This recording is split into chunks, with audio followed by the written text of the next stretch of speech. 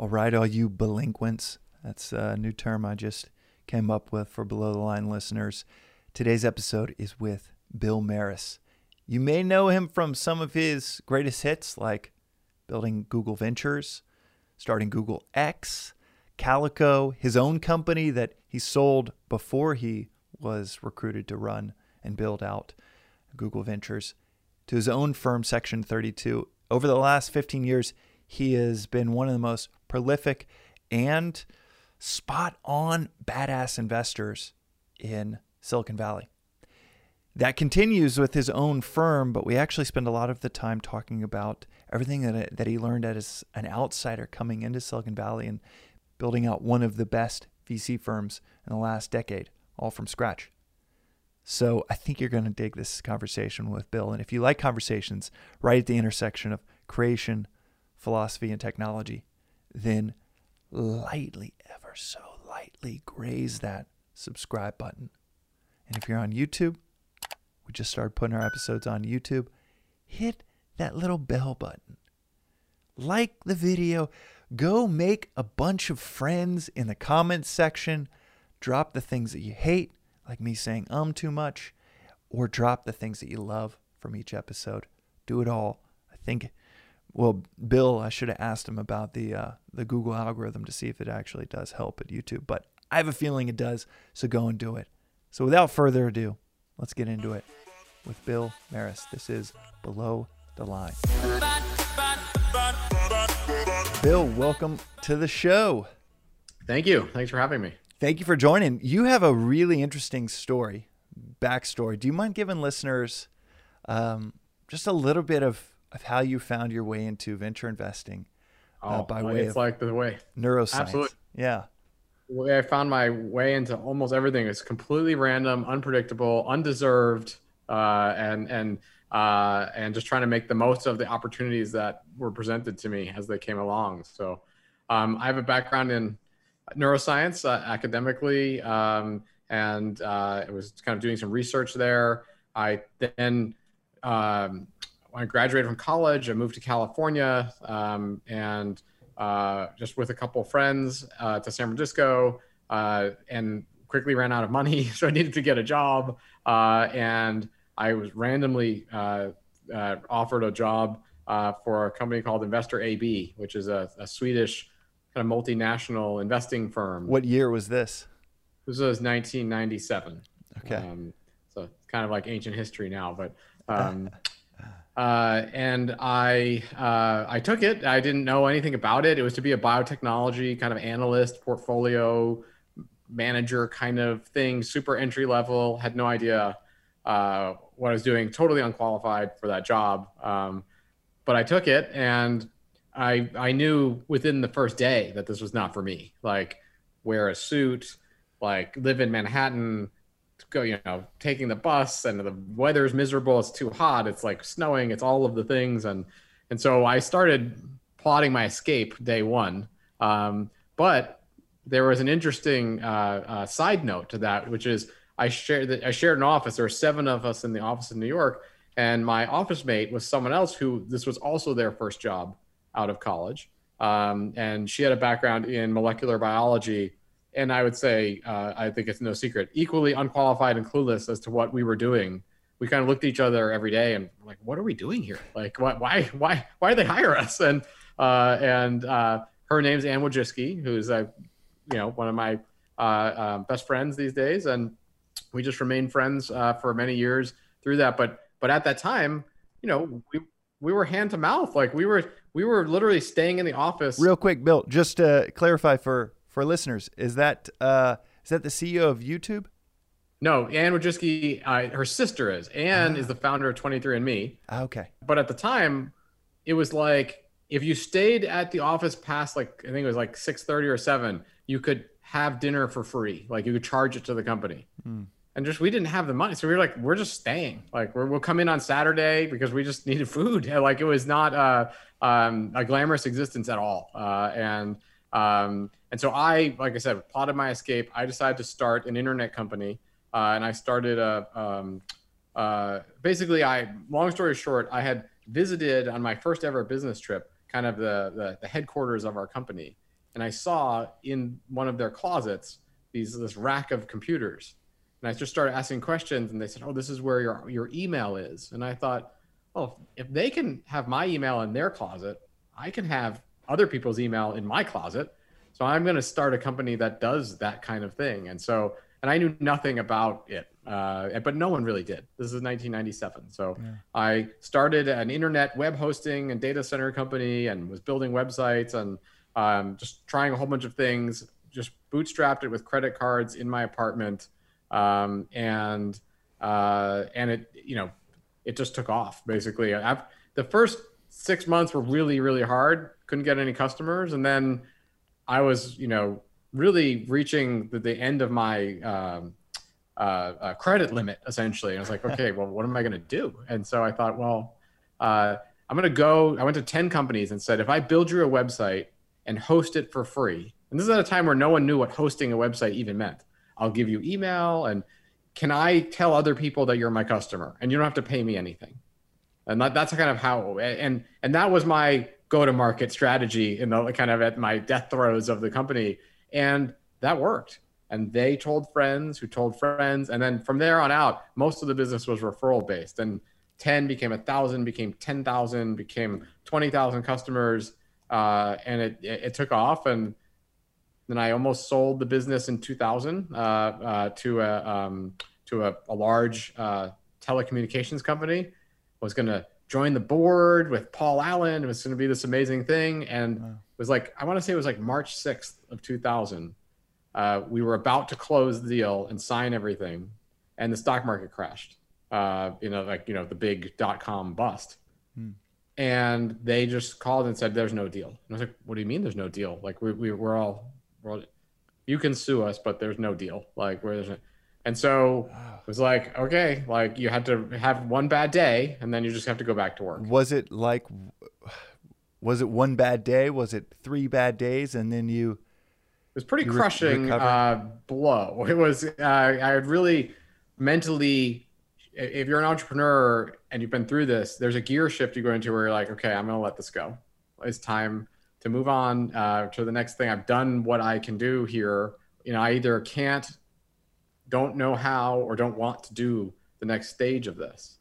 It was at a time where, this was 2000. There was an illness in my family. My heart was really, I had to really say, okay, well, change gears. So one bad day and or bad afternoon.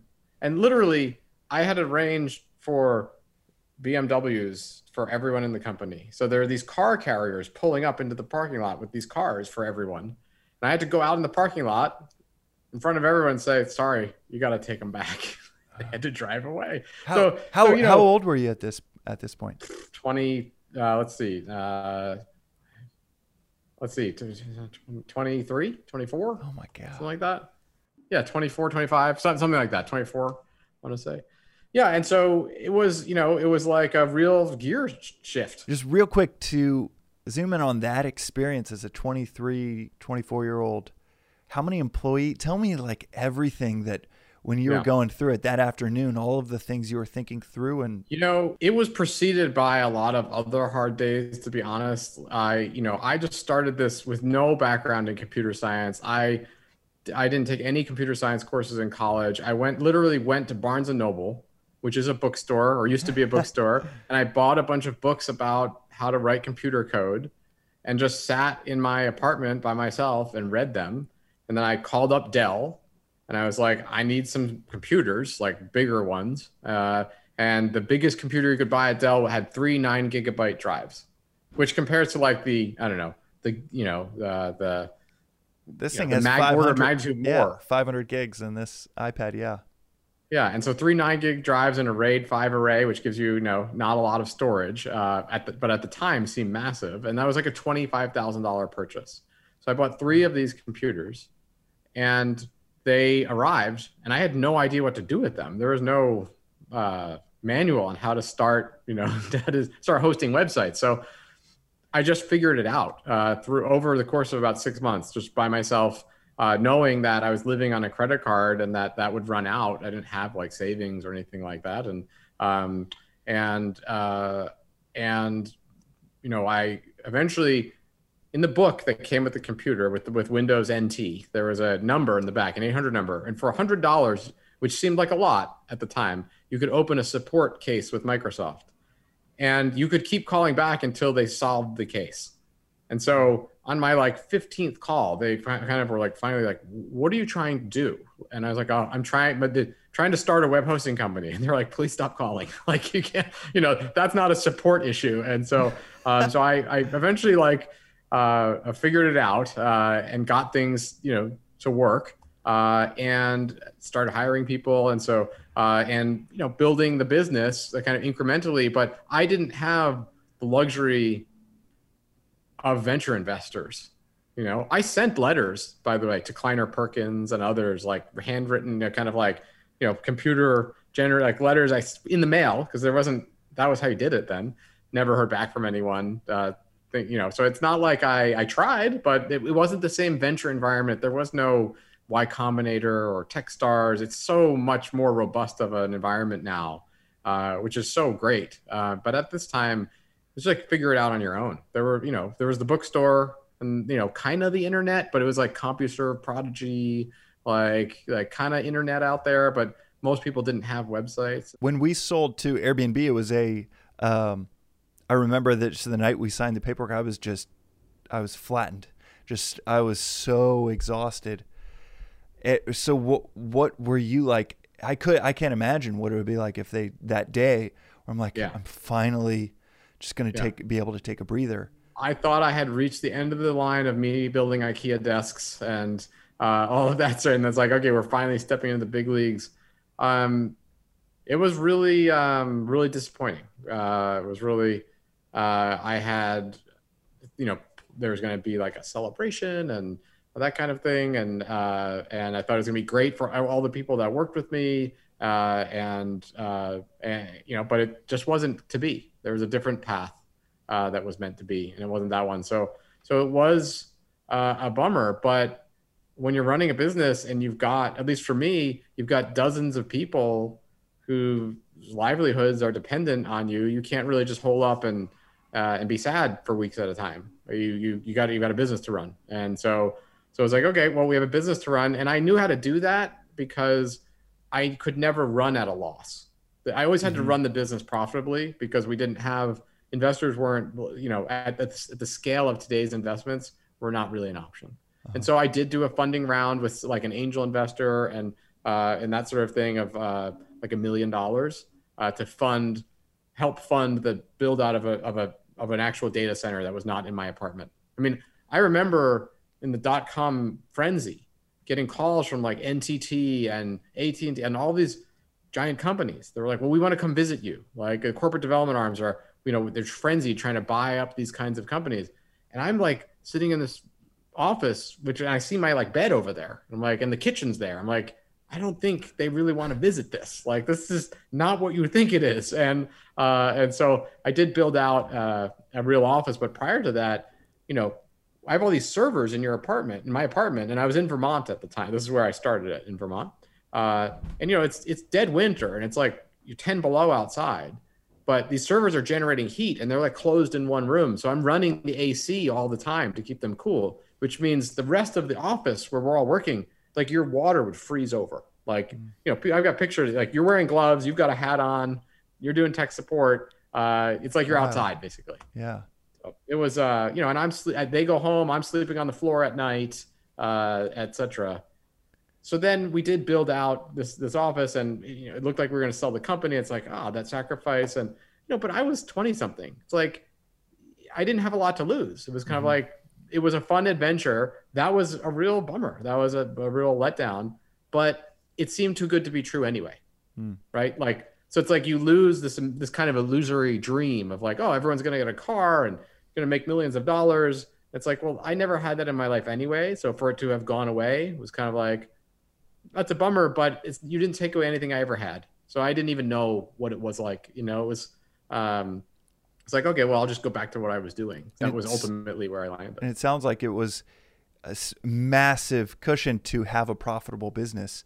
So many startups that are going through acquisition process, it really is. They don't have that to fall back on. It allows you a lot of strength to not have to take a deal if you don't want to not have to sell the company. It's so much easier to control revenue to control expenses than it is revenue.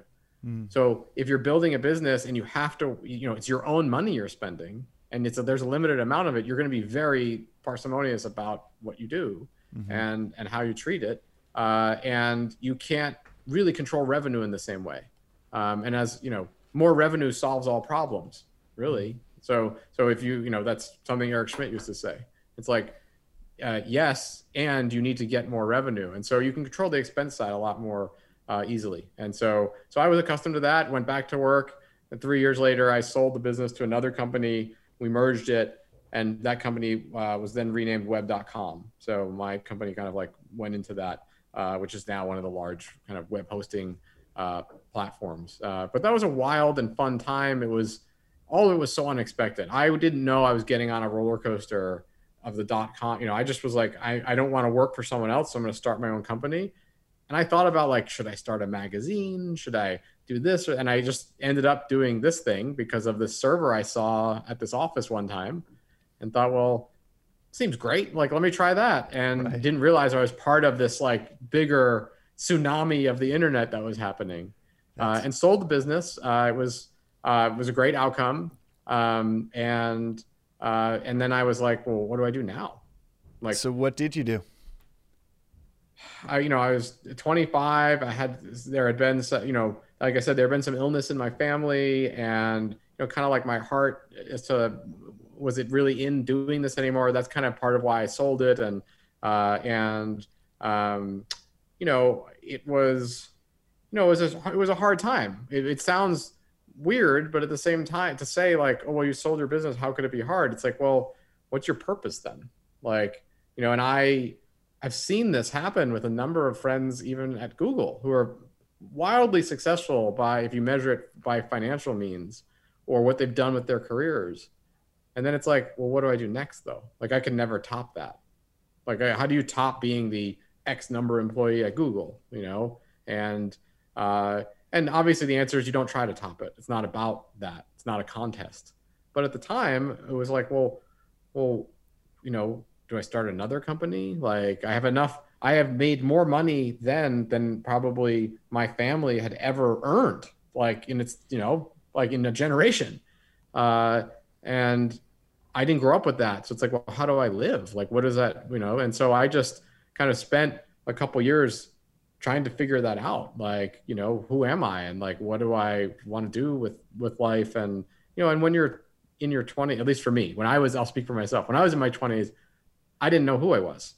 I'm not sure if I do now, but I have a better sense than I did then, and what I wanted to be, and what was important, and how to live, and really have a sense of what life is about. And so I just thought, well, I'll just keep the adventure going. And so this opportunity presented, I met Sergey and Larry through Ann in 1998 when Google was getting started. There were just a couple of guys in rollerblades, like in a garage. And I already had a business that was going. And I was like, oh, this is neat. Like, they have a startup too. And obviously, that went even better. And so, so now we're at like 2006, 2007. And real quick, tell me quickly what that experience was like when you met, if you remember Larry and Sergey for the first time. It was completely unmemorable. It was really? Like, it was not remarkable in any way. It was one of many individuals or pairs of people like that I met who were doing startups. Mm-hmm. And there was really, to me, not a lot that distinguished it. It was like, oh, that's interesting. They're in your sister's garage. Like, are we going to dinner now? Or like, what's happening? Like, really? And so, I got to know them and in large part Sergey, because Ann and Sergey started dating. And so I got to know and be friends with them. And I just had an aversion to, there was always a pull to, Bill, move to California, like, come hang out with us, like, do something at Google. And it's kind of like, I don't want to work for a big company. I don't want to work for someone else. I certainly don't want to work for my friends. Mm-hmm. So like 3 strikes. And yet eventually this opportunity presented to, hey, we're thinking about starting a venture fund. I was like, like web hosting, I know at the time, I know nothing about the venture business, but I'm willing to work really hard and make the most of an opportunity, and probably hopefully work harder than anyone else that might get this opportunity. So I thought, well, sure, like I'll I'm open to that. Like let's talk. And then I got put in this interview process, and frankly, there were many opportunities for me to not get that job. There's 23 interviews that I went through, and I'm flying from, there's no Zoom then. So I'm flying from Vermont to California, on my own dime to, and I didn't make hundreds of millions of dollars. I made enough money in selling my company to be comfortable, but not to like fly on a private plane or anything like that. That was like a foreign concept to me. And so, sort of coming out, and each interview is like, is this the last one? Like, there's not much more, I don't, I remember being asked like, well, what startups have you invested in? I was like, well, none. Like my own. What entrepreneurs do you know? I don't really know any. Like I live in Vermont. I don't know any. And it was defined as, this is going to be the venture arm for Google. And what year was this? It was really an idea that Eric, I think, had, and that Larry and Sergey had, that they were like also supportive of like, we're part of an ecosystem. We benefited from venture investing. It would be good to be part of that ecosystem in an ongoing way and support startups. And maybe we'll learn something. Maybe, we'll find interesting things to invest in. And, Google, through Sergey, had invested in 23andMe. And I think part of that was like, hey, we need to clean this process up, because we're like getting to be a real company now, that that there should be an arm's length decision made on how and what we invest in. And Google had been very scattershot. I think 23andMe is going to work out great, but there have been a number of other investments at the time that were just not well thought out and not followed up on. If you're a silent investor, like an angel investor, that's one thing. But when you're Google and you're like super engaged, you invest in a company and then you disappear, or the person you were talking to is no longer at the company. It's very doesn't create a great reputation for the company. So, and what year was this? This is 2007. Okay. Yeah. So it is almost basically the modern Google, massive brand. Yeah, it had 120,000 fewer people. So it was Google, but it was still the quirky, disruptive, fun newcomer. It was did not feel at all like a big company, and there were no real processes. There was no budgets. Like it was very loosey goosey, and that was appealing, because it's like, oh, okay, I don't know what I'm doing either. Doesn't seem like you guys know what you're doing, so this will work out great. And so I kept coming to interviews, and I just decided to myself, like, I'm just going to keep showing up. Like, I'm just going to keep pushing this and see what happens, because it seems interesting, and choosing the more interesting path, as opposed to like, oh, I'll do nothing, or I'll just kind of consult, or maybe I'll, go help run the company that bought my company. Like, no, this seemed a lot more interesting and I could learn more. So I'm like, I'm just going to keep showing up, and I'm just going to keep asking, like, is there a next interview? And then eventually it did result in an offer, but it was a very, very painful process. I did get feedback from inside the company, that someone told me that at one point, one of the interviewers said that nice guy doesn't have the intellectual horsepower for the job, so he's out. And I was like, oh well, maybe that's true. I don't know. Like, I don't have an advanced degree. I don't know. Of course, inside I kind of was like, well, that's kind of mean. Well, I'm just trying. Well, then you graduated top of your class as a neuroscientist, had done neuroscience research with Duke. It's hard to imagine. Okay, but actually, no, you can imagine that with Google having a kind of a little bit of a arrogance around. It was a little bit of a taste. It was a taste of company politics. Because the person who gave that feedback wanted the job themselves, and. And so I didn't know that at the time. And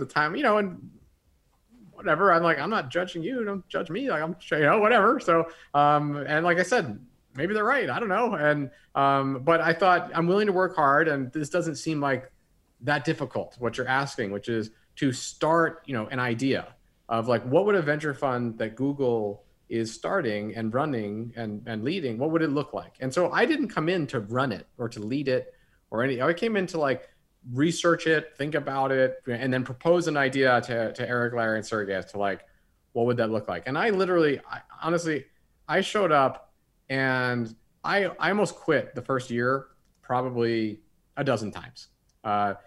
I decided after like a month, because it was a very chaotic place. I didn't really have a boss. They sat me at a desk in open space. No one was telling me like what I should do or work on. It was just kind of like, here's a badge, like go do something productive. And it's a very ambiguous workplace, and that's okay. I'm fine with that. But I didn't know anyone like other than Anne. I didn't know anyone in the company, and I always kept my relationship with Sergey's friendship outside of work, and we didn't see each other. Where I'm just sort of like, I'm whatever 27, 20, I don't know what I was, 30 years old, however old I was, just sitting there, like, okay, well, what do I do now? And I decided to myself, I'm gonna think about this like maybe like you might think about like the army. Like I'm signed up. If I allow myself the option of leaving, I'll take it, because like there were more bad days than good early on. It's sort of like your first year of college. It was a lot like college. There's cafeterias, there's food, they do your laundry if you want them to. It's very strange for me to like be from the East Coast to be put into this environment. What was hard about it? It sounds pretty cush, lonely. but just lonely and it was lonely. And honestly, there was someone there that I was working with that was just making life miserable. I think there was resentment because that person wanted to lead it, and I wasn't trying to lead it. I just thought, well, I'm just doing a research project, and I spent that first year, like I said, telling myself I don't have an out. Like I'm going to finish this. I started this. I'm going to mark it on the calendar, and I will not revisit what I'm doing here until that date. And I'll make a decision then based on more information. That's smart. And so I just buckled down and did, went and met with every VC I could find on Sand Hill Road. I read all the academic literature, tried to get meetings with the people who wrote that academic literature about venture and how returns are generated and what makes a good portfolio. And, probably half the time I met with VCs on Sand Hill Road, they just literally laughed at the idea that Google would start a venture fund, which I could understand. At the time, Google's reputation as an investor was terrible. What had Google ever really done besides search and mail? Like this seemed crazy. Intel had a venture arm, but it was, kind of this one example. There weren't many others. There's, Disney had one, but it was little, and J&J had one, but it was very focused on biotech and healthcare. And so there's a lot of derision, I would say, and skepticism, which makes sense in retrospect. Do you think that's perhaps how you got the job? If this was the time before the prestige of Google Ventures and GV? Oh yeah. Do you think it was the?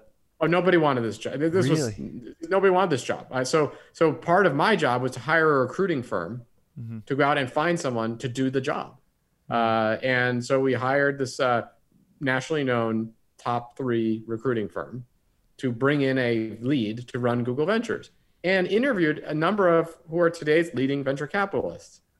No one was interested. It's like, look, you guys are starting below zero. Like you don't even have a neutral reputation. Entrepreneurs are going to be afraid that Google is going to steal their ideas and their IP or their engineers, because you had a very aggressive recruiting arm at that time to bring in engineering talent. And there doesn't seem to be the independence and the financial rewards that go with being a venture capitalist, that if I go work at Greylock or Benchmark or wherever, like that's better in every way to do that. And so no one, we couldn't find anyone that either wanted the job, but the few people that might have wanted the job just didn't pass muster with Eric, Larry, Sergey. It was like, we don't know these people. Like I don't like them. They have, there's not a personality sync. It just wasn't working. And so I just literally said, well, like my career is really just volunteering for things that I am completely unqualified to do, and over. And so I just, although they say never volunteer, I said, why don't I do it? Like I will try. And here's what the research tells me we need in order for it to be successful. It needs to be independent, meaning it's not supervised by Larry and Sergey. It's not your sandbox. It's not a place for you to play and sprinkle money around to blimp and Zeppelin companies and flying cars. And it's for serious investments that will generate returns. So 2, it needs to be returns based. It will be judged on its returns, not strategic fit, not, does it find M&A targets for Google? Those are such squishy targets. It never works. Mm-hmm. And 3, the people who work here should be paid like venture capitalists, because you want venture capitalists to work here. And if you don't pay them like that, the good ones will find jobs at real venture funds. And the ones who can't, you'll just sort of average out to this reverse kind of evolutionary process of kind of the most mediocre people. And that's definitely what we don't want. And so those are and to their credit, Eric, Larry, Sergey were like, okay, we should do that. That sounds reasonable. And Eric taught venture capital at Stanford. Like, he completely got it. And he was the CEO at the time. Mm-hmm. It's like, you should do it. We're going to give you $100 million fund to start. It will meet all of those criteria that you set out. And it was through that process that I met, and I really got to be friends with like Salar Kamangar, who's a good friend who was early at Google and was the CEO of YouTube, and Bill Corin, who ran engineering at Google, is now at Sequoia, and forged real friendships in this, very nascent startup thing that I was trying to get off the ground. There was no belief that it was going to go anywhere, maybe except for Eric, Larry, Sergey.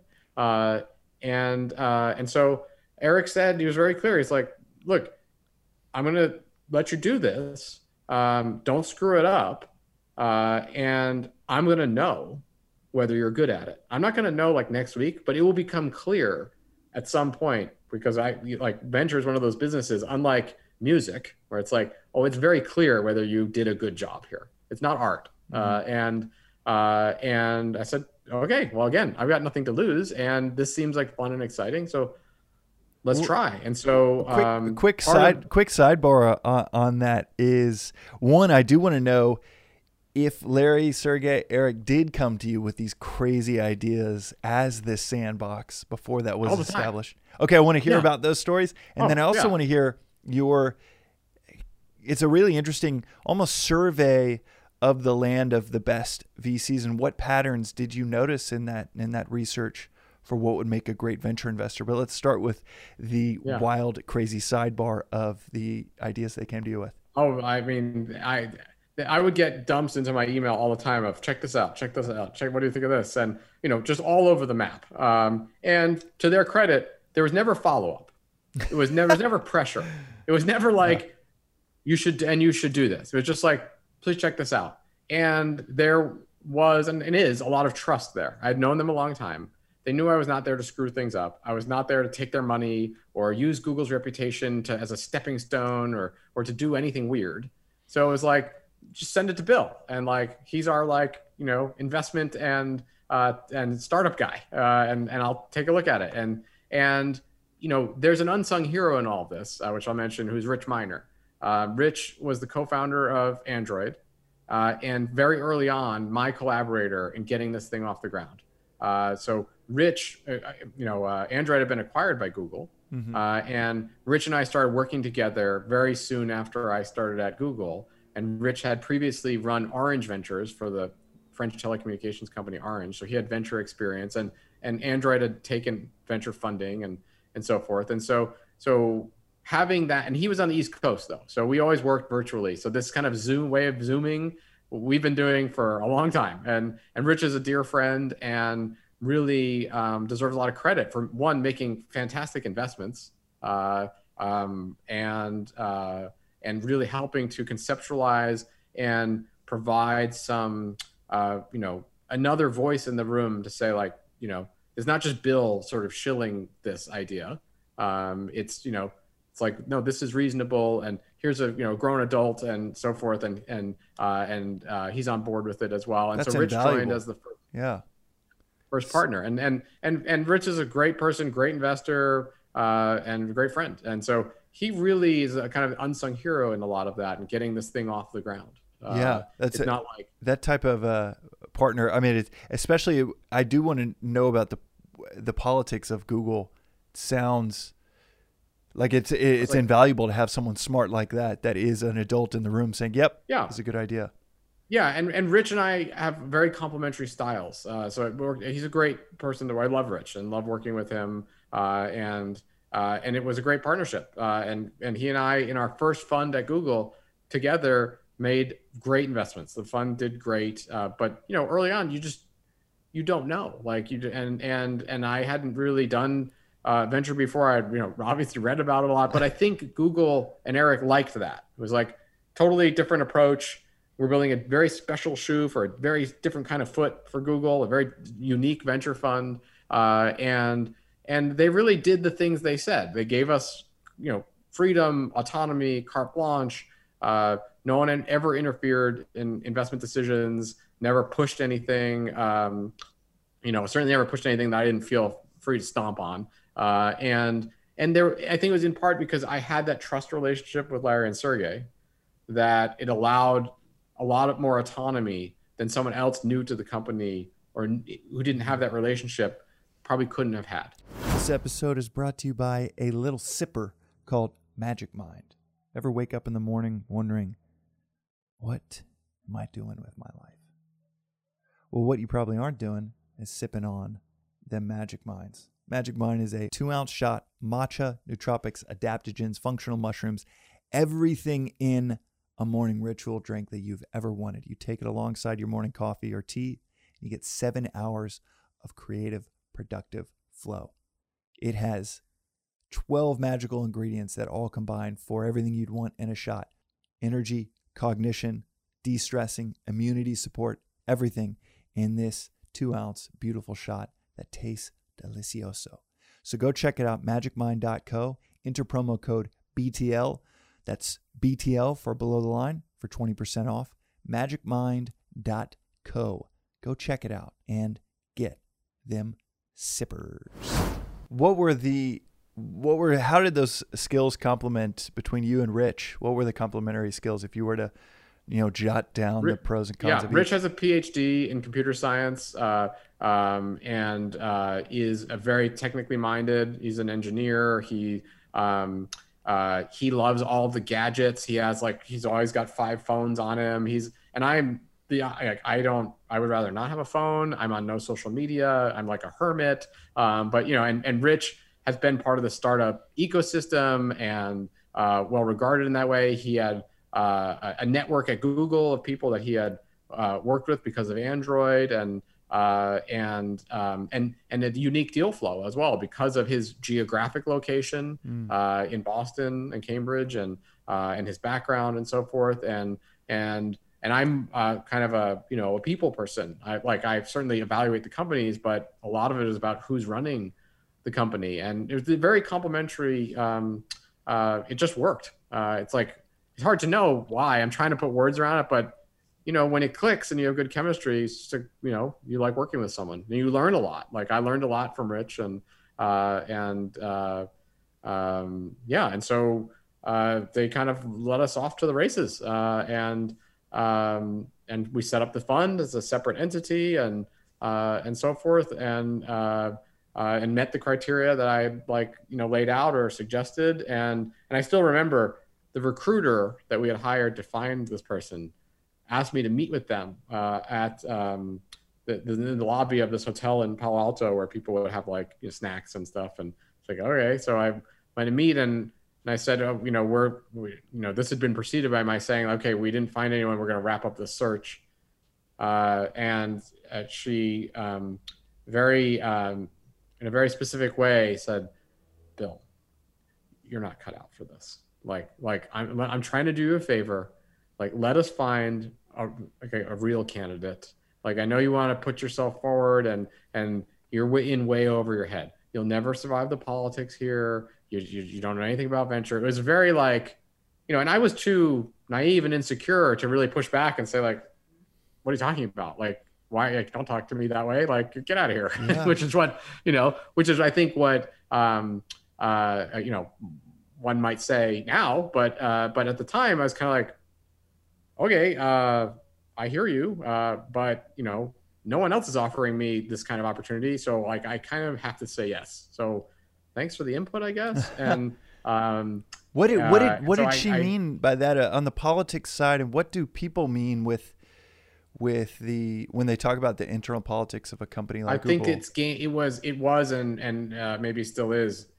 It was a Game of Thrones that was being played that I was oblivious to and had no interest in playing. And people just sabotage, trying to torpedo other people's teams. Yeah, it was positioning who can be closest to Eric, Larry, Sergey, who has their ear, who who can build an empire, who can and I just was oblivious to that and have no interest in it. Like I always kind of felt like, okay, well, if this doesn't work or you don't want me here, like I can go back to Vermont. That's cool. And so I think that detachment or being that unattached was a little bit threatening to one person in particular. And like I said, I was oblivious to that game. And so the more that I was relied on to, I was on the board of Nest. I incubated Google X and Waymo, and I've hired the CEO of Verily and incubated Google Life Sciences. All of these things that like I eventually like woke up and I was like, how did this happen? Like, how do I have my hand in everything here? The CEO of Chronicle, which was Google's cybersecurity effort, I brought that person in. It was, and so suddenly I found myself at the nexus of all these things, and I'm, talking to CEOs of kind of other major tech companies on behalf of Google. Like, hey, Bill, like you have a good relationship with so-and-so. What could you go talk to them about this like major thing that's happening? And there are a lot of good stories, but in respect to the privacy of certain individuals, I'll leave the names out. Tell me at least tell us a wild story from that time of being this liaison between all of these tentacles and new frontiers. Yeah. So I'll do. Yeah, it was like a big rift happened between Google and another large tech company, and no one really had a good relationship with the leadership at that company. And so in a meeting, I was like, well, I know that person. Like I know them personally, not like professionally, because I just run into them and stuff. And I just took it upon myself, like, well, let me talk like a human being. And so I just went over to this person's house with a bunch of like Ben and Jerry's. It's like, hey, like, let's have a conversation. Like this came up, like, can I offer to have brunch, with you and, Sergey or Larry, and just get to know each other? Because it's much harder to like not get along when you actually know the person. When you're behind a keyboard, it's like easy to, like with Twitter, it's easy to fire off like bombs into the internet, and then you don't see the results. It's like you get the endorphin rush of being like disruptive, like being the bad kid, but then you don't have to deal with the consequences, which is a very unnatural thing. And so it's like, well, maybe these companies get along better if you guys actually know each other. And so there are multiple iterations of that with multiple different companies and organizations, and then I found myself more and more going to Europe, like doing like talk to the leadership at this country about like, Google's investments in startups and like how we can get involved, and maybe you should start a venture fund for European startups. And so I suddenly like woke up and I'm like, kind of this administrator of like all these different things and involved in so many things, which was really cool, but also really taxing, like really taking a lot out of you, and not the thing that I started out to do there. What part of it did you love doing that you were like, this is what I want to spend all my time doing? And what did you honestly find yourself? Yeah, for me, like going over to Google X or some of the other projects and seeing all the cool stuff people are working on, it's like a kid in a candy store. It's like you're this judge at the science fair where it's like, oh my God, like you're building a robot and you're thinking about like how we can like live forever, and and you're working on like stem cell technology, and you're over here like breeding mosquitoes to like do away with like dengue. Like there's like all kinds of interesting projects going on, and so that's the thing that I would miss, and that I do miss. The politics of it, just I don't have any interest in that. I think it was every big company probably like suffers from that a bit. Airbnb certainly does. At 5,000 employees, I don't know how big Google was, but at 5,000 employees, it was like everybody had enough information in their own minds to form judgment on different projects. And you'd see people just kind of try to torpedo projects. Or it became just managing the disparate psychologies on different teams. Just to incubate is a good word for new businesses. You just had to like sit on top of these eggs and push back all of the negative energy. And to Google's credit, it was a place that really started with yes. Which is why is there Chrome and Android and Chromium, and well, because usually the answer is yes. Should we try this? Sure, try it. Like, and let's see if it works. And that's how sometimes you ended up with competing products or competing groups. And then as people get more disconnected from each other, then you start to get into the politics of what you just described. And at its highest level, I like woke up and found myself like, oh, I'm like suddenly like I'm one of the most senior execs at this, like the world's second largest company, and I totally don't belong here.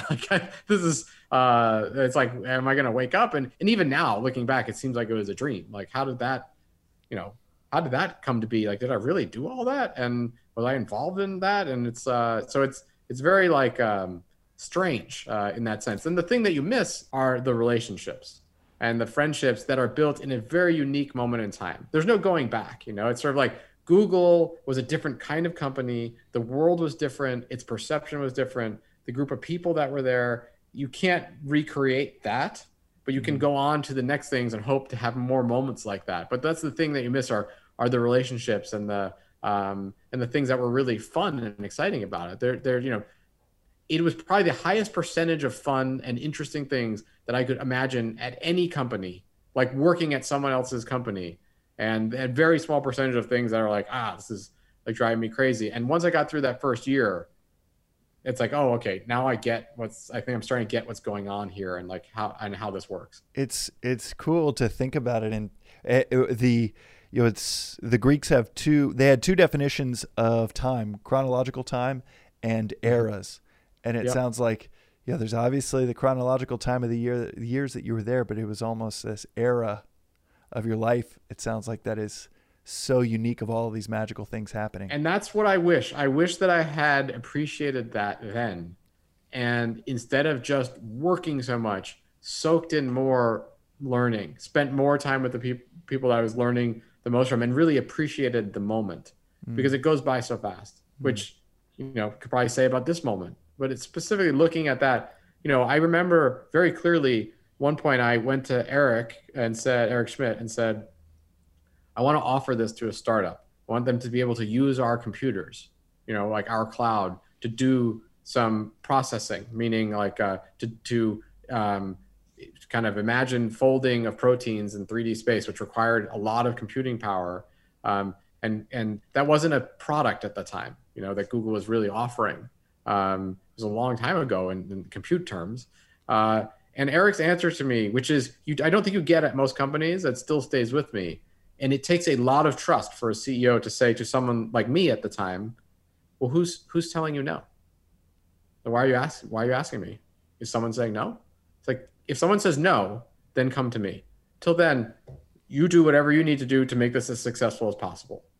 Like, that's an incredible, Eric was a great CEO, great person to learn from. But that's like an incredible statement from someone in his position, because that turns over a lot of trust. And then with trust comes, okay, now I have this authority. There's also responsibility that comes with that, i.e. don't screw it up. And so I tried to always be very cognizant of that. And I think they knew that I was very careful with Google's name and like how or if people could use it and that sort of thing. And so that lesson really stuck with me, like, who's telling you no? And that's just a great lesson for life. Like, well, who's saying no? Like, why are you limiting yourself? Brian Chesky at Airbnb would say, "Don't edit your ambition," and Yeah. it was similar. It was he would say with a new business line, and I worked on 3 different business lines right next to him, and he would say, "Come back with a plan and don't edit your ambition," which is similarly the exact opposite of what you would think, because you just feel like, okay, this might ruffle feathers to do it this way or to go after this big thing, and it's like a parent saying, "Go wild," and Right. you just don't Yeah. expect your I trust authority. you. Yeah, Basically, like saying, yeah. I trust you. And that there's no probably, that's one of the most powerful things that someone can say to Mm-hmm. you, whether you're working for them or, in a relationship of some kind, or a parent, is I trust you.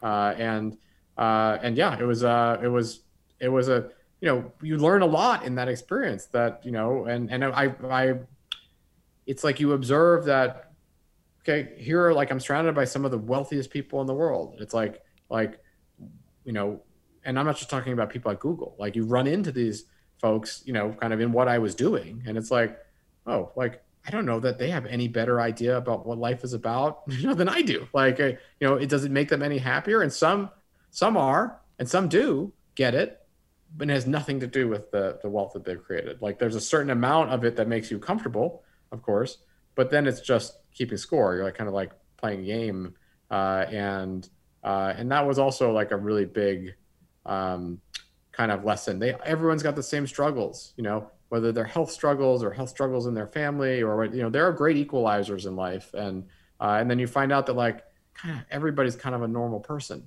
in some way. Mm-hmm. So that was also something I really took with me. This is fascinating, and I want to go back to that question of what were some of the patterns that you saw as this outsider coming in and chatting with. I'm sure you were able to get the coffees with the best investors in the world. What are some of the patterns you saw in those first few months and years on the job, and that you've taken away? But maybe just starting from the first few months and years on the job of the best investors, were there any patterns that you saw of what made great venture capital firms? Yeah, for sure. And I think some of it's conventional wisdom and some of it's not. A Yeah. big part of what makes a big we did a lot of data analysis at Google eventually as we built out the team, brought on a lot of statisticians and machine learning people, and built statistical models to study venture and outcomes across periods of time, and run millions of simulations, billions of simulations across portfolios to see. And it turns out that one thing that actually, there's no one thing that determines it. It's not geography. It's one big component is that people who are successful venture capitalists tend to see a higher quality of deal flow, thus furthering the flywheel of them continuing to be successful venture capitalists. They get to be choosy because, once you've invested in Airbnb and Google and so forth, well, then you're a very desirable investor. So then you get to see. And so even if you have no skills at all, and you're just randomly picking companies, you're picking from a much better subset of companies. Thus, you will continue to be successful. One of the other insights is that great investors who, great in this case defined as better than the 75th percentile, 75% of venture funds generally don't return capital across time. So it became obvious in studying venture that if you just return the money that you invested, you're in the 75th percentile. And so that was kind of always a goal, which is like, okay, we're going to build our portfolio in such a way that we at least return capital. So we'll make a late stage investment that's maybe represents 30% of our capital, or a series of them, so that if it goes 2 or 3x, we basically return the fund. And everything else is our risk capital. And so, the model, that's a very shorthand way of how the model, kind of was built. And that's your alpha. It comes from the higher risk stuff that you're doing. And so, yeah, there are a lot of kind of lessons that came from that, but there's no one formula. Like, Mike Moritz was a journalist before he was, Mike Moritz, and John Doerr was a salesman for Intel before he was, John Doerr, and then there are people across the board who are business school graduates, and some who weren't, and And I think luck plays a huge part in this. Like, let's be honest. Like, obviously, there's persistence. If you have persistence in being good, unlike in the mutual fund industry where there's always a top 10%, it's rarely the same funds that are in the top 10%. In the venture business, it is very common for the top funds to continue to be the top funds, and it has something to do with that, kind of that flywheel that I was talking about. But as I used to tell the folks at Google, like, their luck is a huge part of this. Like, and I think many of them recognize it, that like nobody deserves $50 billion. Like nobody earns $50 or $100 billion. You might have been given that opportunity, and a world was created in which one or several people will be on this end of the bell curve that end up with that kind of wealth. And you may also have worked hard, and you were incredibly lucky because there were people that worked hard that who work hard every day that will never see that. And so luck is a part of it too, because but for a couple decisions, like, well, what if you hadn't done this one investment, or if this company had tanked instead of then the world would look very different, or your world would look very different. And so luck is a big part of it as well. And I don't want to discount that at all. It's not the only thing, but the world is random sometimes, and you got to recognize that. It's so random. I got into tech seemingly similar to you. It was totally orthogonal. I studied development economics. Didn't think that I would get into. I didn't know what a startup was in 2008, 2009. It is totally, but had the financial crisis not happened, then I probably would have said, okay, well, maybe I'll go into investment banking. And had I not taken this random job in New York City, which I really disliked from day one, I would not have met Anne. Would I ever have met Larry and Sergey? I would have had no connection to who knows what. Maybe it would have gone some other crazy, exciting way, hopefully. But randomness is a big part of it. I mean, speaking of randomness, my first day at Google, I sit down at this desk in open space and make friends with this guy sitting next to me who's like denied a promotion for whatever reason. He's like not technical enough or some Google nonsense at the time. So he's working on an app of his own called Bourbon. And I was like, oh, that's interesting. And then he's like, I'm going to leave and work on this full time. And I was like, really? You've got this job in corporate development at Google? Like this, like, you sure? And he was like, yeah. And he really believed. And that's Kevin Systrom, who started Instagram. And so it's like randomly my career is really randomly sitting next to people. It's basically, I sat next to Anne, sat next to Kevin, and these are just normal people where things come together, and part of it is going to the place where these things happen. Right. Like I was going to say part of it is luck, but it's like a surfer that keeps finding good waves. You can't just chalk it all up to luck. What were some of the pieces of advice that you got from those? That's so fascinating. I feel it's such a cool experience to imagine being from Google, standing up Google Ventures and knocking on the doors of some of the best investors in the world that are in that 10-mile radius. Was there any advice that you got along the way that turned out to be true, and you're like, damn, that was really good advice 3 years ago when so-and-so said, X to me over coffee when it came to venture investing?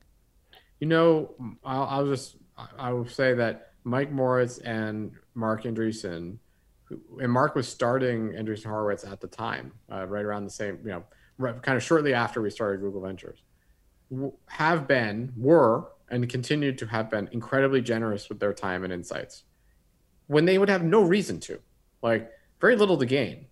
Mike Moritz was not on the board of Google anymore, but for reasons that remain a mystery to me, has always been very kind and very generous with his time and insights and advice on how to structure, practical stuff.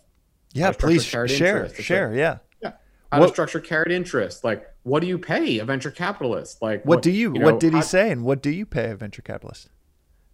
Well, I can't disclose the compensation structures of any of my former employers or so forth. But it comes down to a percentage of the profits, right? And if there are no profits, there's no percentage. Like you get nothing. And so you should be willing to bet on that. and not really care much about salary, to the extent that like you need salary to like buy groceries and that kind of thing. Yes, but like beyond that, the business is really about building really big companies, um, and then if they are successful, that means they're having a big commercial or other impact in the world, and that will be measured by the outcomes that you generate. And so to me, capital was always a lever to accomplish things. It's like, oh, here's Google with a lot of capital, and I'm like a plumber. It's like, okay, I'll take this over here and plug it in here and hopefully generate some change. And like, and you push on that lever, and that's why I always was interested in investing a lot of our dollars into healthcare and the life sciences, because it's like, even on their worst day, hopefully those companies are doing something good for the world, and good for people and good for sick people. And and I'd wanted to be a doctor. Like in college, I was like pre-med and thought I'm gonna go on to medical school, and I just never ended up pursuing that. I decided I would take a year off, and then I got this job in New York, and I just never went back. But it was a way to have a very leveraged, hopefully small but leveraged influence in the world of healthcare to try and accelerate some medicines and technologies that would help people. And so yeah, they were, there's practical advice that was given, and then just advice like, hey, yeah, this is a really hard business. It's like hard to recruit people, and you won't know for a few years if they're any good at it. Like, it takes $50 million to train a venture capitalist, because they're going to make a series of investments that probably won't work out at first until they learn, a number of hard lessons. Wow, I've never heard it articulated with a number like that. Yeah, but it is. That's a saying, is that it takes some millions of dollars to train a VC, because there's no school for it. It's sort of like kind of on the job training, and like you have to generate your own deal flow. It's a very solitary business in a sense. It's not a team sport. Mm-hmm. Like it can be practiced a little bit like that, but at the end of the day, you're trying to work with an entrepreneur on their company. It doesn't really matter what the name of the firm is, etc. People want to work with Mike, or they want to work with Reid Hoffman, or they want to, it doesn't matter what firm they're at. No one wants to work with Greylock. Like, that doesn't do anything for anyone, or Google Ventures or whatever. It's like, who's the person who's going to be giving you advice and on your board? And so I, and Eric was a great advisor, and Eric Schmidt, and Bill Campbell, who was a great friend and advisor as well. And so I was very fortunate in that I was very fortunate, and my approach was to just be nice to everyone, because like, it doesn't cost anything. And some people, that gets you nowhere, because they're just not nice, and it doesn't matter. It's like, okay, so you're not nice. It wouldn't have mattered if I was nice or not. But most people hopefully are nice, and then you build a relationship with them, or they want to help you in return, and you help them with things. And then I would just go to each of these people and say, great meeting you. Who are the like 2 or 3 other people that I could learn from that you think I should meet? I tried to end every meeting early on with that. And then that would set my agenda for the next week. Let me go meet those 2 or 3 people. And then suddenly you've met 100 people in venture, and it sounds really kind of maybe prosaic or silly, but it's like, being nice can go a long way, because it just also makes your life so much easier. Once told me, never underestimate the power of the propensity for people to want to see you succeed. Mm-hmm. And it's being nice, people wanting to see you succeed in these small or big ways is, it's being nice is not just it's not just an attitude. It's falling into the good graces of someone wanting to see you succeed or make that connection the next week. And that's just it. Like, yes, I worked hard. Yes, et cetera. And there were some people that were really generous with their time and their insights and their advice. And when they didn't have any real reason to be, other than they were just being nice. And so it's like, and then you have to return that. So like, I try to do the same thing, to the extent that I can, when people are asking me those same questions now. And it's like, I don't feel like a different person. I mean, I've done a bunch of stuff and I have a bunch of experience, but it's like, it still feels kind of inadequate. Like, but you do the best you can. And, like you said, the surfer who keeps finding the good waves. Well, just keep putting yourself in opportunity-rich environments, and then try to make the most of those opportunities. And I missed a lot of good investments. I missed a lot of good hires that I could have made. I look back and I think, oh, there's a million ways I could have made that so much more successful. Walk me through one of them. I want you to finish the point. Just to finish that thought, yeah. it's like you sort of like, if you put yourself in those opportunity-rich environments, I was never going to go anywhere professionally in Vermont. It's like, put yourself in, and I think more, in the space or the place where stuff is happening. And at that time it was tech and it was Google, and find a way to be useful. Like, do something interesting. And if it wasn't going to be Google Ventures or start a venture fund, like I thought I was hiring someone to run the thing. So it's like, well, I'll just work here, or I'll go find something else interesting. And I think Marc Andreessen's advice from a few weeks ago that I read seems correct to me, which is I'll adapt it, but you can follow your passion, but don't expect your passion to be tied to financial or other rewards. It should be fulfilling in and of itself, or your passion should be your hobby, and your work should be the thing that you are either really good at, or you can learn a lot at, or where there's a lot of activity happening, and find a way to be useful in that space. That's very different than the general advice, which is like, find something you love and like you'll never work a day in your life. And it's like, well, what if you love music and you're just like not that good at it? Or even if you're really great at it, there's not a lot of money in music, for like very talented musicians. It's like, okay, be okay with that. But I think we don't do a good job as a culture, like making that clear that like, art and passion is not necessarily tied to the kinds of, professional success or financial rewards or learning, etc. They can be very different things. And so I think Marc's advice from a blog post I saw a couple of weeks ago is right, which is like, well, he said, don't follow your passion or something to that effect. I'm saying, well, at least know if you're following that. That's very different than kind of what I was trying to do, which was put myself in the middle of like whatever's happening and see if I could like be useful and learn something doing that. I never aspired to be a venture capitalist. Like that was not like a career decision, but here I am. Right. Well, I want to talk about what, with such a future-oriented education and environment to build out Google Ventures, I want to talk about some of the trends and things that you're thinking about with your own firm now, and also want to talk to you about what it's been like starting your own firm. But are there things that now if I was asking you, okay, I'm getting into venture, what are the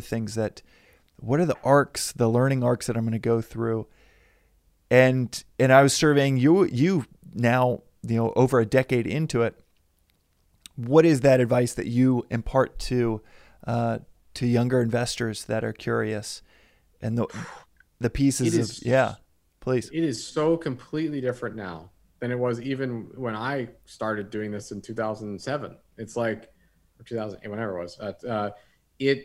There's so many different funding sources. There's so many more startups. There's so many other ways to learn and be involved in the business. It's not just about getting a job at one of these kind of 5 or 10 venture funds on Sand Hill Road. It's like the number of times, if you were to graph the number of times I heard the term Sand Hill Road from 2007, it sort of like goes like this. Because it's not centralized anymore. Like most things on the internet, it's, there's angel investors. There's, every time a company goes public, a tech company, it's like, 1,000 more angels were just created. There's different ways to get involved. There's Y Combinator, there's Techstars, there's, and then there's micro funds, there's like, growth funds. It's become this full blown ecosystem that did not exist not that long ago. And so, I think the general advice would be work at a startup or find a way to be useful and productive at a venture fund. But those are few and far between opportunities. They're hard to get because there's not a lot of those jobs. But then again, I found my way into one. I wasn't even looking for that job. It was like, and I don't know that being a venture capitalist is something to aspire to. Like I said, it's not like I can only give advice from my own experience. I didn't aspire to it. I don't like. Do you even today? Do you even today? That I am one. Yeah. Like and that's the label that gets put on it, but I love the people that I'm working with. I like the work. I like learning. I like working with startups, and there are many other things I also like. So it's not like to the exclusion of all things. It's like, oh, this is the thing that we're talking about, and maybe I'm known for in some ways. But it's just one dimension of a thing, and there are lots of other ways to get involved with startups now. Like you could even just go to like a kind of shared office space and start talking to people, and you're going to meet startup people. That wasn't a thing back then. You go to like Coupa Cafe in Palo Alto, but that didn't exist in other cities, and it does now. And so I think there are a lot of ways to learn about startups and investing and so forth. But allocating capital is not in and of itself glamorous or even something to aspire to. Do you think that's somehow foundationally made you good at the job, if it's not this attachment to this prestigious thing that you want to do really well at? Yeah, I think so. I think the more unattached you are in life in general, which is something that I'm constantly working on, probably the better. It's a very Zen kind of, I do a lot of meditation. It's a very I think that's the right approach, because if you can make more clear-minded decisions if you're not attached to the outcome. And of course, you might have an outcome in mind, like I want these companies to be successful, etc. But if it all went away and I was like somehow not able to be a venture investor anymore, it's like there are many other things that life is full of. And that's why I think it's really, like I was saying, it's really wise to know what your passions and interests are.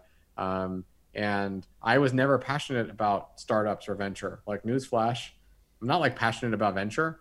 Like, doing deals, like that seems like, how could that possibly be something that like excites someone? It does some people, but for me, it's not about competition to get the deal, etc. It's about building something, whether it was Google Ventures or Section 32. It's about building a company, or my company before that, or it's like putting together a team and working towards a goal. And I like venture because it's very measurable as to whether you've been successful or not. Like, did you do a good job? And I kind of want to know, like, did we do a good job at that? And so that's appealing. And so this is where I found myself, but it's not to the exclusion of everything else in life. Yeah, I was listening to a conversation with this comedian, Tom Segura, and he was saying that he was saying in the conversation in the podcast that he never saw himself as being a stand-up comedian. He came to LA to be a comedic actor, and he still thinks 10 years in, 15 years in, he's like, when I'm on the road doing a tour and it could be selling out, headlining in massive theaters, and in my head I still think this is wrong. Like, this isn't what I really felt the calling to. This was the side gig that ended up doing well, and it's interesting to hear you say something, and but then he followed up and saying, I think that gave him a lot of detachment, a lot of freedom, because he just felt like, I can develop my own style. It's just going to be this tiny little thing in a dark corner that people aren't really going to see, or that I'm completely unattached to it. This is the thing I'm doing now, and there will come a time where it's not the thing I'm doing anymore. It's one thing that I'm doing, but there are other things I do that are more important. I'm a dad, that's like way more important. And there are other things in life. So, that day will come. But in the meantime, like, when I do a thing, I want to try and do it as well as possible.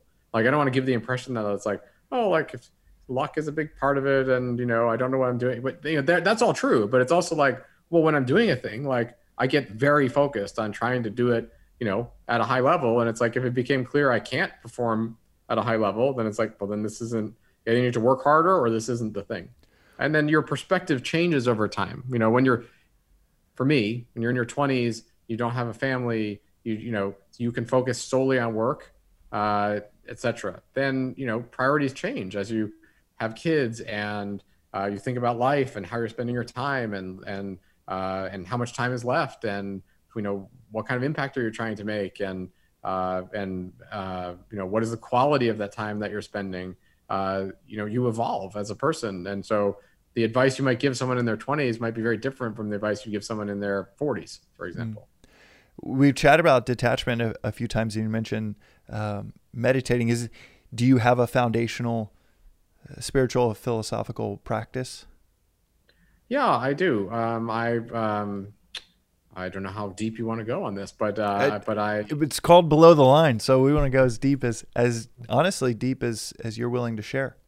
I think it's yeah, far more absolutely. interesting to people than guests might think, because so many listeners, I know I hear from them all the time. So many listeners, founders, are going through intense shit when they just pop on Yeah. an episode. So yeah, please tell me. I found a lot of meaning and um, uh, depth in uh, kind of studying, listening to, whether it's Headspace or it's Sam Harris or other meditative practices, and even plant medicines. I guess you would call them psychedelics or um, uh, psilocybin, and When that sort of thing. Yeah, tell me about your experience with those. Yeah, I think there's something very, and not really, how can I describe it? There's something for those who know, and those who are curious, you can find out. There's a book Michael Pollan wrote called Changing Your Mind, How to Change Your Mind, which I think I would recommend. And Sam Harris's podcast, as well as his app Waking Up, are, there's a lot to learn there, and there's something very interesting and sacred about some of I think the insights that can be garnered about yourself and about the world, kind of exploring that dimension, kind of the spirit dimension, as opposed to the head dimension, and kind of more dropping into um, uh, that world of spirit. And I'm not talking about like Christianity or Judaism or any of that. I'm just talking about the world of spirit, like kind of the energy that I think is deeper than you see on the surface of life. And I think there's a lot of peace and insight that can be garnered by kind of looking inward in that way, which is not something I really was aware of in my 20s, when it was all about like this and working as hard as you could and going nonstop. And like I said, you evolve, like you have kids and you start to think about mortality and your part in the cycle and kind of where you fit. And so those have been very meaningful and deep experiences, I would say. Could you give a specific interaction and experience with psychedelics that has shifted your viewpoint? And it's one of the things that I know in a prior conversation of ours that I'd love to chat with you about during this episode is around mental health. But yeah, do you mind giving the most explicit of details that you wouldn't mind sharing? And I'll share my experience as well. Yeah. It's funny because we're having a conversation and I'm mindful of the fact that there might be, thousands of other people listening, but I at least, like, speaking for myself, I had done a lot of research and reading and studying, but none of that can really do justice to or even begin to paint the picture of what an experience like that is like, or what it might open up. And it's almost like if you'd never had ice cream, and it's like, well, you can read as many books as you want about what vanilla ice cream tastes like, but it's like, oh, actually tasting it is a completely different thing. And it's not something that I would, recommend, or, it's like something I have done and am interested in. Sort of, it opens a door to, I think, a realm of spirit that, I didn't know really existed before, where you kind of, once you kind of unlock your mind from some of these default thinking modes that exist, and you can see the world and understand things in a way that maybe you couldn't before. And none of this is a very inarticulate way of saying something, I think, that is in the zeitgeist right now. It's like lots of people are trying microdosing and have, kind of exploring this realm. Uh, and and I think it is interesting what you mentioned that we have a complete crisis of mental health, probably in the world, but certainly in this country, with essentially no resources for anyone. Then there's a lot of people that need help, and it's a real shame that it's taken us this long to come back to things like psilocybin and ketamine and other kind of medicines that seem to be far more effective at treating some of these conditions than the traditional pharmaceutically produced antidepressants and so forth. And we lost decades when they were kind of pushed aside and labeled as Schedule 1 controlled substances and so forth. And it's just I'm not saying anything novel here. It's like it's non-addictive. It's actually kind of anti-addictive. It does no damage to your brain. In fact, it can really help a lot of people. And sort of, if you imagine the way of thinking, maybe it's a bunch of ski slopes that are worn into a mountain. I think in some cases it allows, I think maybe Michael Pollan said, it allows like a new fresh snow to fall and maybe find some new ways of thinking about the world or yourself that might be a lot healthier than the ones that you grew up with or that you learned, or things that you tell yourself. You get to tell yourself a different story about yourself and who you are. And I think that's something a lot of people would benefit from. And it's one of those things when you have an experience like that. For me, I sort of I've thought to myself, God, everyone needs to do this. And in the right way, but very, very powerful experiences. I don't think I could do justice to it verbally. And if you've had those experiences, maybe that resonates with you. It absolutely does. And it's and I'd say absolutely take it as seriously as you would take any medicine and consult your doctor. Not like before you pop supplements, consult your doctor, but truly bring your doctor with into the conversation, because it can be dangerous for some, but it's and find a guide. Like, look, I'm not trying to give any full disclaimer. I'm not giving anyone advice. I'm talking about my own experiences. So don't try to get in touch with me and tell me to blame me or whatever. But that is what it feels like. It's not the advice that's being given of everybody should try it, but it is like tasting vanilla ice cream and you're like, whoa, that exists? Yeah. And you look to your left and to your right, and the people to your left don't know that it exists. The people to your right don't know that it exists. And yes, it is part of the zeitgeist to talk about being in an era right now. It's so cool just to even say like, oh, this is nothing novel, because 5 years ago, this would be one of the more novel things that anyone could discuss publicly. It was like very much kind of like under the radar and all that. And so I'm glad light is being put on it. And that's why I'm happy to talk about it, because truly, apart from having children, or maybe up there with having children, one of the most, maybe the most profound experience of my entire life. And so, very, very powerful and healing and helpful. And, we could spend a lot of time, and people have spent a lot of time talking about those things and the experiences, but getting back to your point of this mental health crisis, it's real, and like mental health is a really important thing, and we should use all the tools we can to help people, because mental suffering is awful, and we provide no help to people in this country for it. I heard a stat I mentioned on the podcast before, that during the first 12 months of the COVID lockdown, 1 in 11 individuals contemplated suicide in America. I hadn't heard that, but that's, to the point. It is. I mean, it's everyone listening to this is going to see 30 people at minimum today, if not 100. That means that you're walking by, interacting with 3 people, 4 people, 5 people that in the last year had contemplated suicide. It's my mother is bipolar, and one of my brothers has bipolar and runs in the family. And my sister, she took her own life from mental illness, from major depression.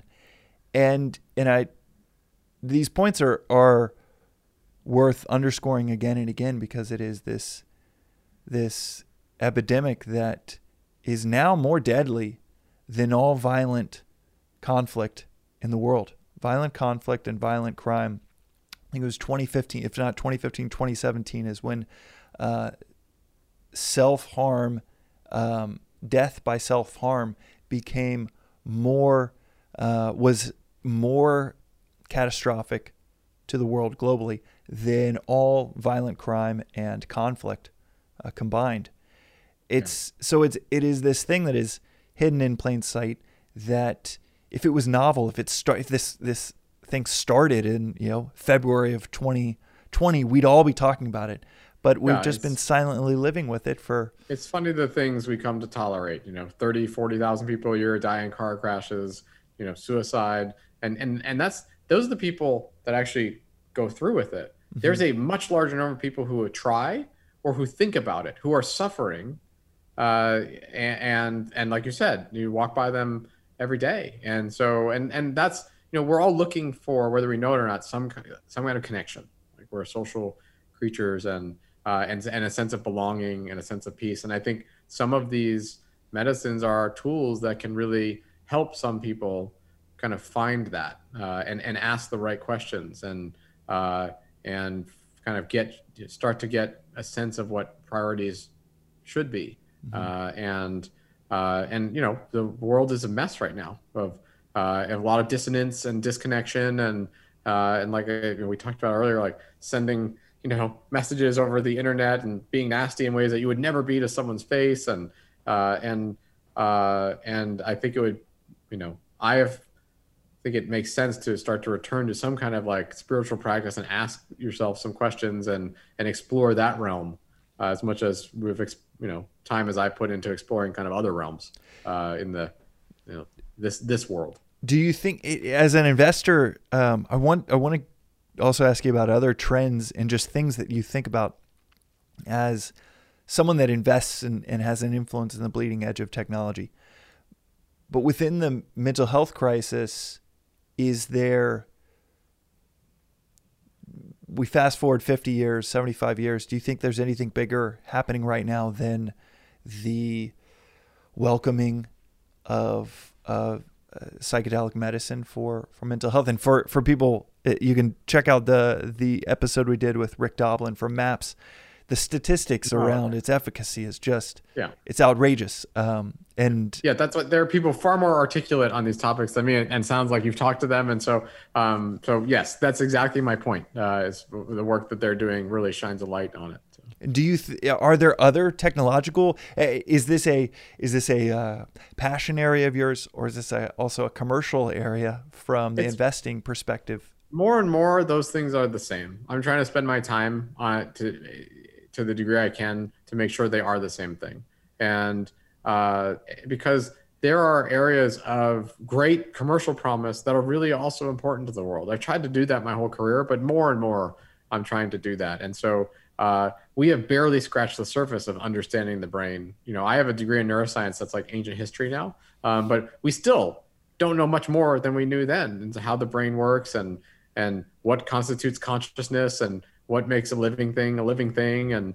kind of what's our place in all of it. And I think that these medicines are important tools in that, as to what they lead to and so forth. Well, it'd be nice to at least have an open mind to these, which can have a huge and massive impact.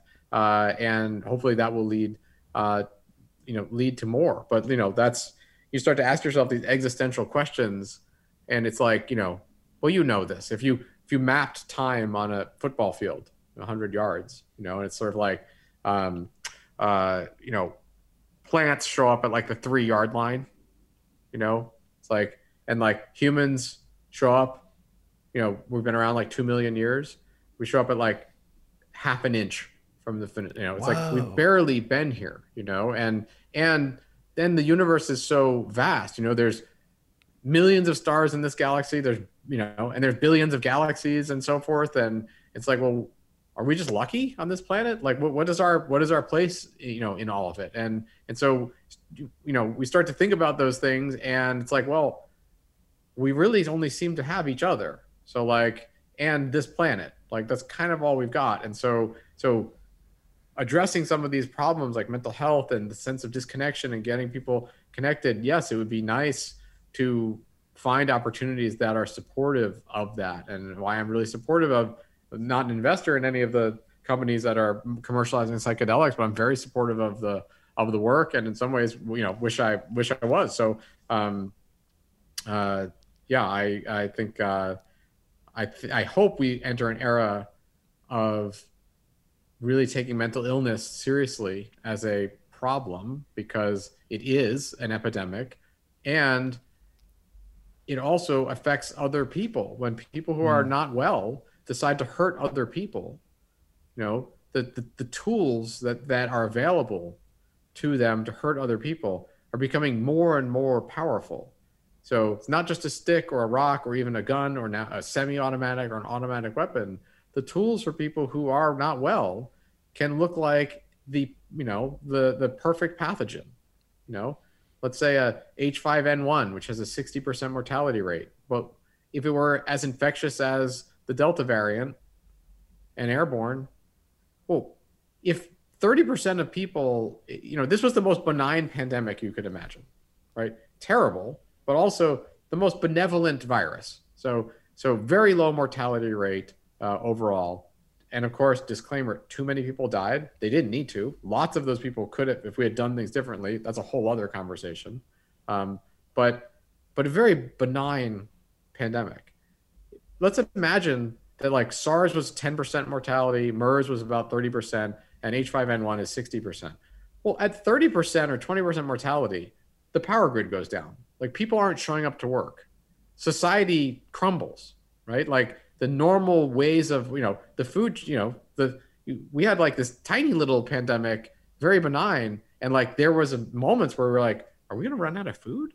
Like, should we stockpile food? Like, so, wow. So imagine we're much. You're saying that if it has a 20% mortality rate, then the people that are working on the energy grid or that are delivering, they're like, fuck this. I'm not going to deliver. I'm not going to work. They're either going to be exposed and die because they're out there, or they're just not going to show up because who wants to take that chance that you're going to die?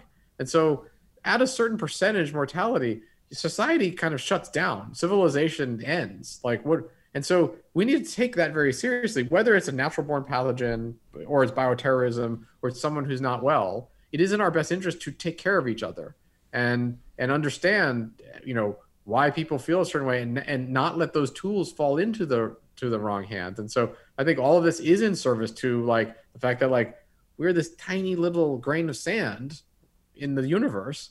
And like we don't have any other place to go. We only have each other. And so it would make sense to try and take care of each other. And of course there's bad people in the world and so forth. And we should address that. But a lot of it has to do with what people are taught, that they're not well, they're having a hard time.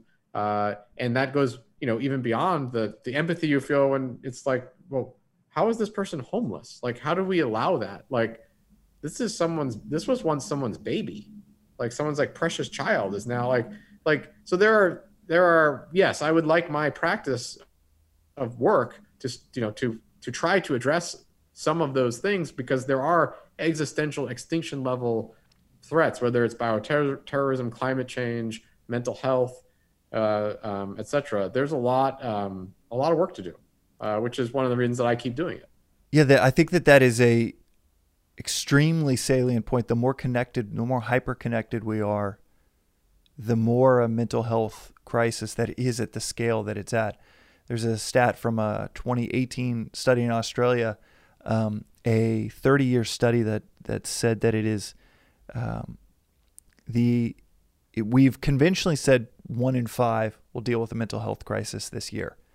And the stat over this long term, it's probably much higher. And the stat in this long-term study said that 74% of adults will have a life-interrupting mental health crisis. Yeah. And that's 74%. That's basically everybody is going to be hit directly. Yeah. Very directly or indirectly with this spouse. Who would benefit? Who would benefit from therapy? Everyone. Mm-hmm. Like it's just a fact. And I'm going to borrow a phrase from David Sachs, who's an investor at Craft Ventures, which is, it seems sometimes like we're in a race between the acceleration and success of technological advancement and the deterioration of our social and political systems, which are happening at the same time and at both at accelerating rates. Because the more the tools of social networking, et cetera, have been out there, which can do a lot of good, they've been deployed without regard to their amplifications, their responsibilities that the companies and the people who own and run them should have, and what they're amplifying and how they're affecting young people and kids and grown-ups as well, and so forth. And it's like, if you grew up in a small community, a neighborhood, and you behaved badly, someone in that neighborhood, would know, and they might scold you, or they might tell your parents, or they might punish you, or they might be like, dude, why did you put a rock through the window of my car? Like, you're going to have to fix that now because I know you. Or I heard you said such and such. Well, we're in the society now where we can all talk to each other. So in some sense, it's like a big community, but it's very sociologically like disconnected from the consequences of what people say or do. And that's scary, because that's cyberbullying and more. That's like, oh, you can get on the internet and say any nasty thing that you want, and and people do it all the time, and then you're disconnected from the consequences of it, and that's unnatural. That's not how we evolved. You should be connected to the consequences of the things you do, and that is worrisome because it creates more mental dissonance. People are unhappier. There's more mental health challenges and so forth, and it doesn't have to be that way. And I'm concerned that the more that happens, and the more available the tools of even biology are to everyone, that someone who isn't well or feels that they want to lash out in some way could do something that could affect not just a few people or a few hundred people, but millions of people. Mm-hmm. And we should all be a lot more concerned about that and taking action on it than we have been. And that's, again, probably a topic for another day. It gets into bioterrorism and all kinds of things, but mental health is a big piece of it. And we're doing a terrible job taking care of each other right now. It is. And as the adage goes, hurt people hurt people. So it's something that there is this foundational layer that we're not taking. I don't think I've ever heard anyone on this podcast talk about the mental health connection to the horrific things that we're seeing throughout the country, throughout the world. And it's so much easier to just demonize someone as they're evil, they're a monster, etc. And I get it. Like, if you've been hurt by someone like that, I get it, trust me. And they're suffering too. And if we can intervene or help those people before they get to that point, that is worthwhile. We spent $4 trillion at least on COVID and counting. We're investing almost nothing in some of these other areas where the outcomes could be far, far worse. And we're doing a terrible job taking care of each other. Like that's what it is at the end of the day, is we should be looking out for each other. And when you're in a tribe or a small community, you have to make sure that saber-toothed tiger doesn't get you. And it seems like we're just moving to a society where everyone's looking out for themselves. And I also get that, but we can change that, and we should change that.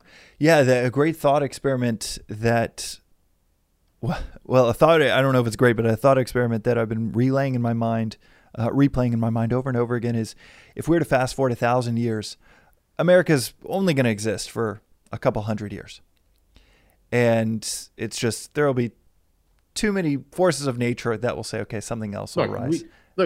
Humans have been around 2 million years. The dinosaurs were around 200 million years, 180 million years. So like, the jury's out on whether, in much less America, much less humans will be around. But yes, right.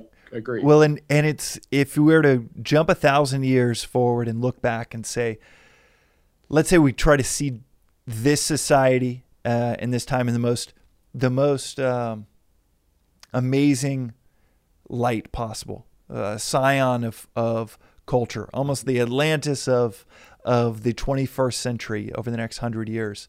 What would that society look like? And it would look like one that goes to extreme lengths to care for everyone around.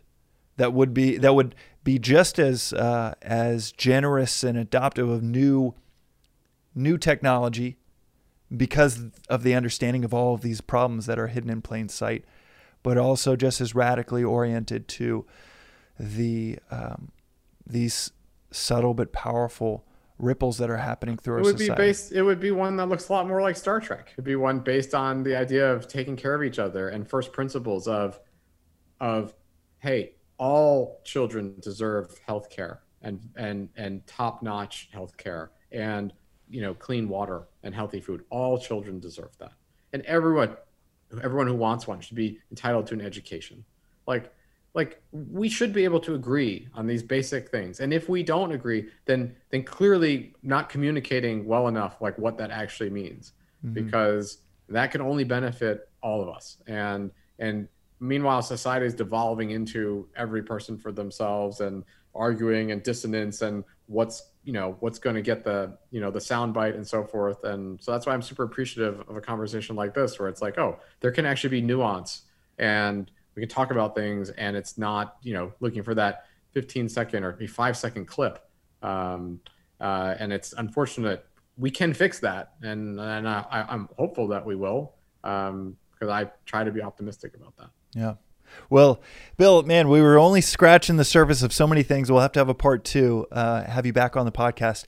Some of the other things that we didn't discuss, but I love that this was the least Venturi conversation with a venture capitalist. That is a welcomed change, and I think it's something that these are things that are, like we said, they're foundational to the worlds we live in, and the families that we're in, the people that are around us. Everyone listening to this has someone that is indirectly or is directly impacted by something like a mental health crisis, where you're not talking about, and this is a company that I'm investing, or this is a space that technologies where AI is going to ...